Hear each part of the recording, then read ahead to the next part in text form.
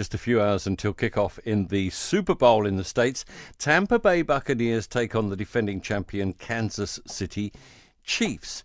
But it's going to be a very different event from the point of view of those, it would be 65,000 fans that would normally be, half that number, and, cutouts for the rest. For those less interested in the sports side of things, the halftime show is The Weekend. Mick Shaffer is Kansas City 41 Action News reporter on this, and he's with us this morning. Thanks, Mick. Appreciate your time. You must be very fired up. You must be so fired up. It's obvious who you're backing.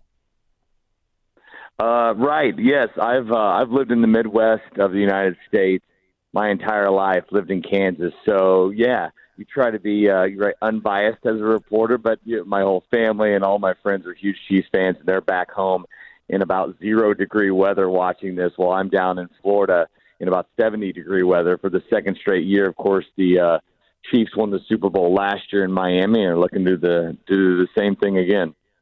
All right. You pick a big win or a tight one? You know what? It's a great question because the Chiefs have been so dominant this year in the standings and in their record, but winning those games, a lot of times they've done it by the skin of their teeth. They've won, I think it was before the Bills game, they had won their previous 8 games all by one score.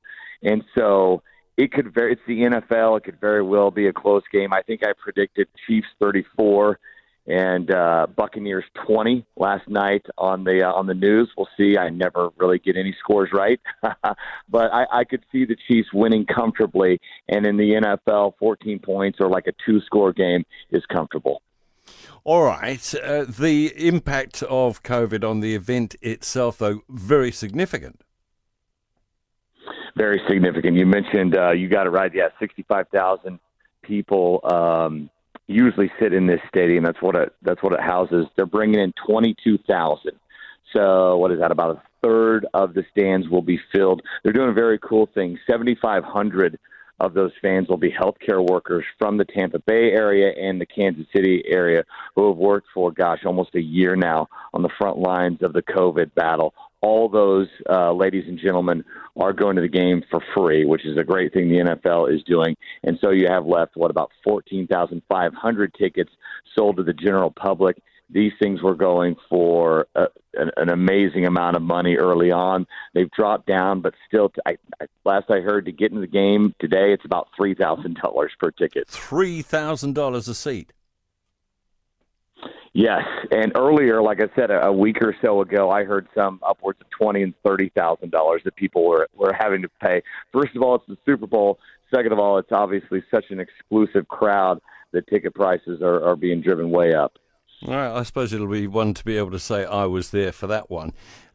Tell me the significance of the clash of the quarterbacks, because I'll be very honest with you, I am not a person who really knows a great deal about NFL.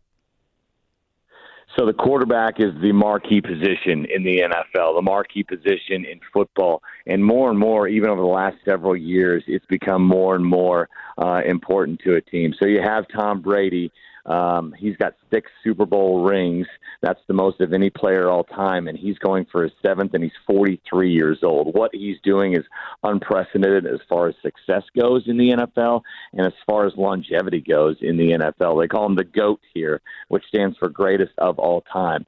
Well, there's only one guy through the first 3 or 4 years of his career that's come close to pacing at what Tom Brady did at the beginning of his career, and that's Patrick Mahomes for Kansas City, who's been just brilliant. The last 3 years, he is first in every single quarterbacking category, from yards to touchdowns to efficiency and all that stuff in the NFL.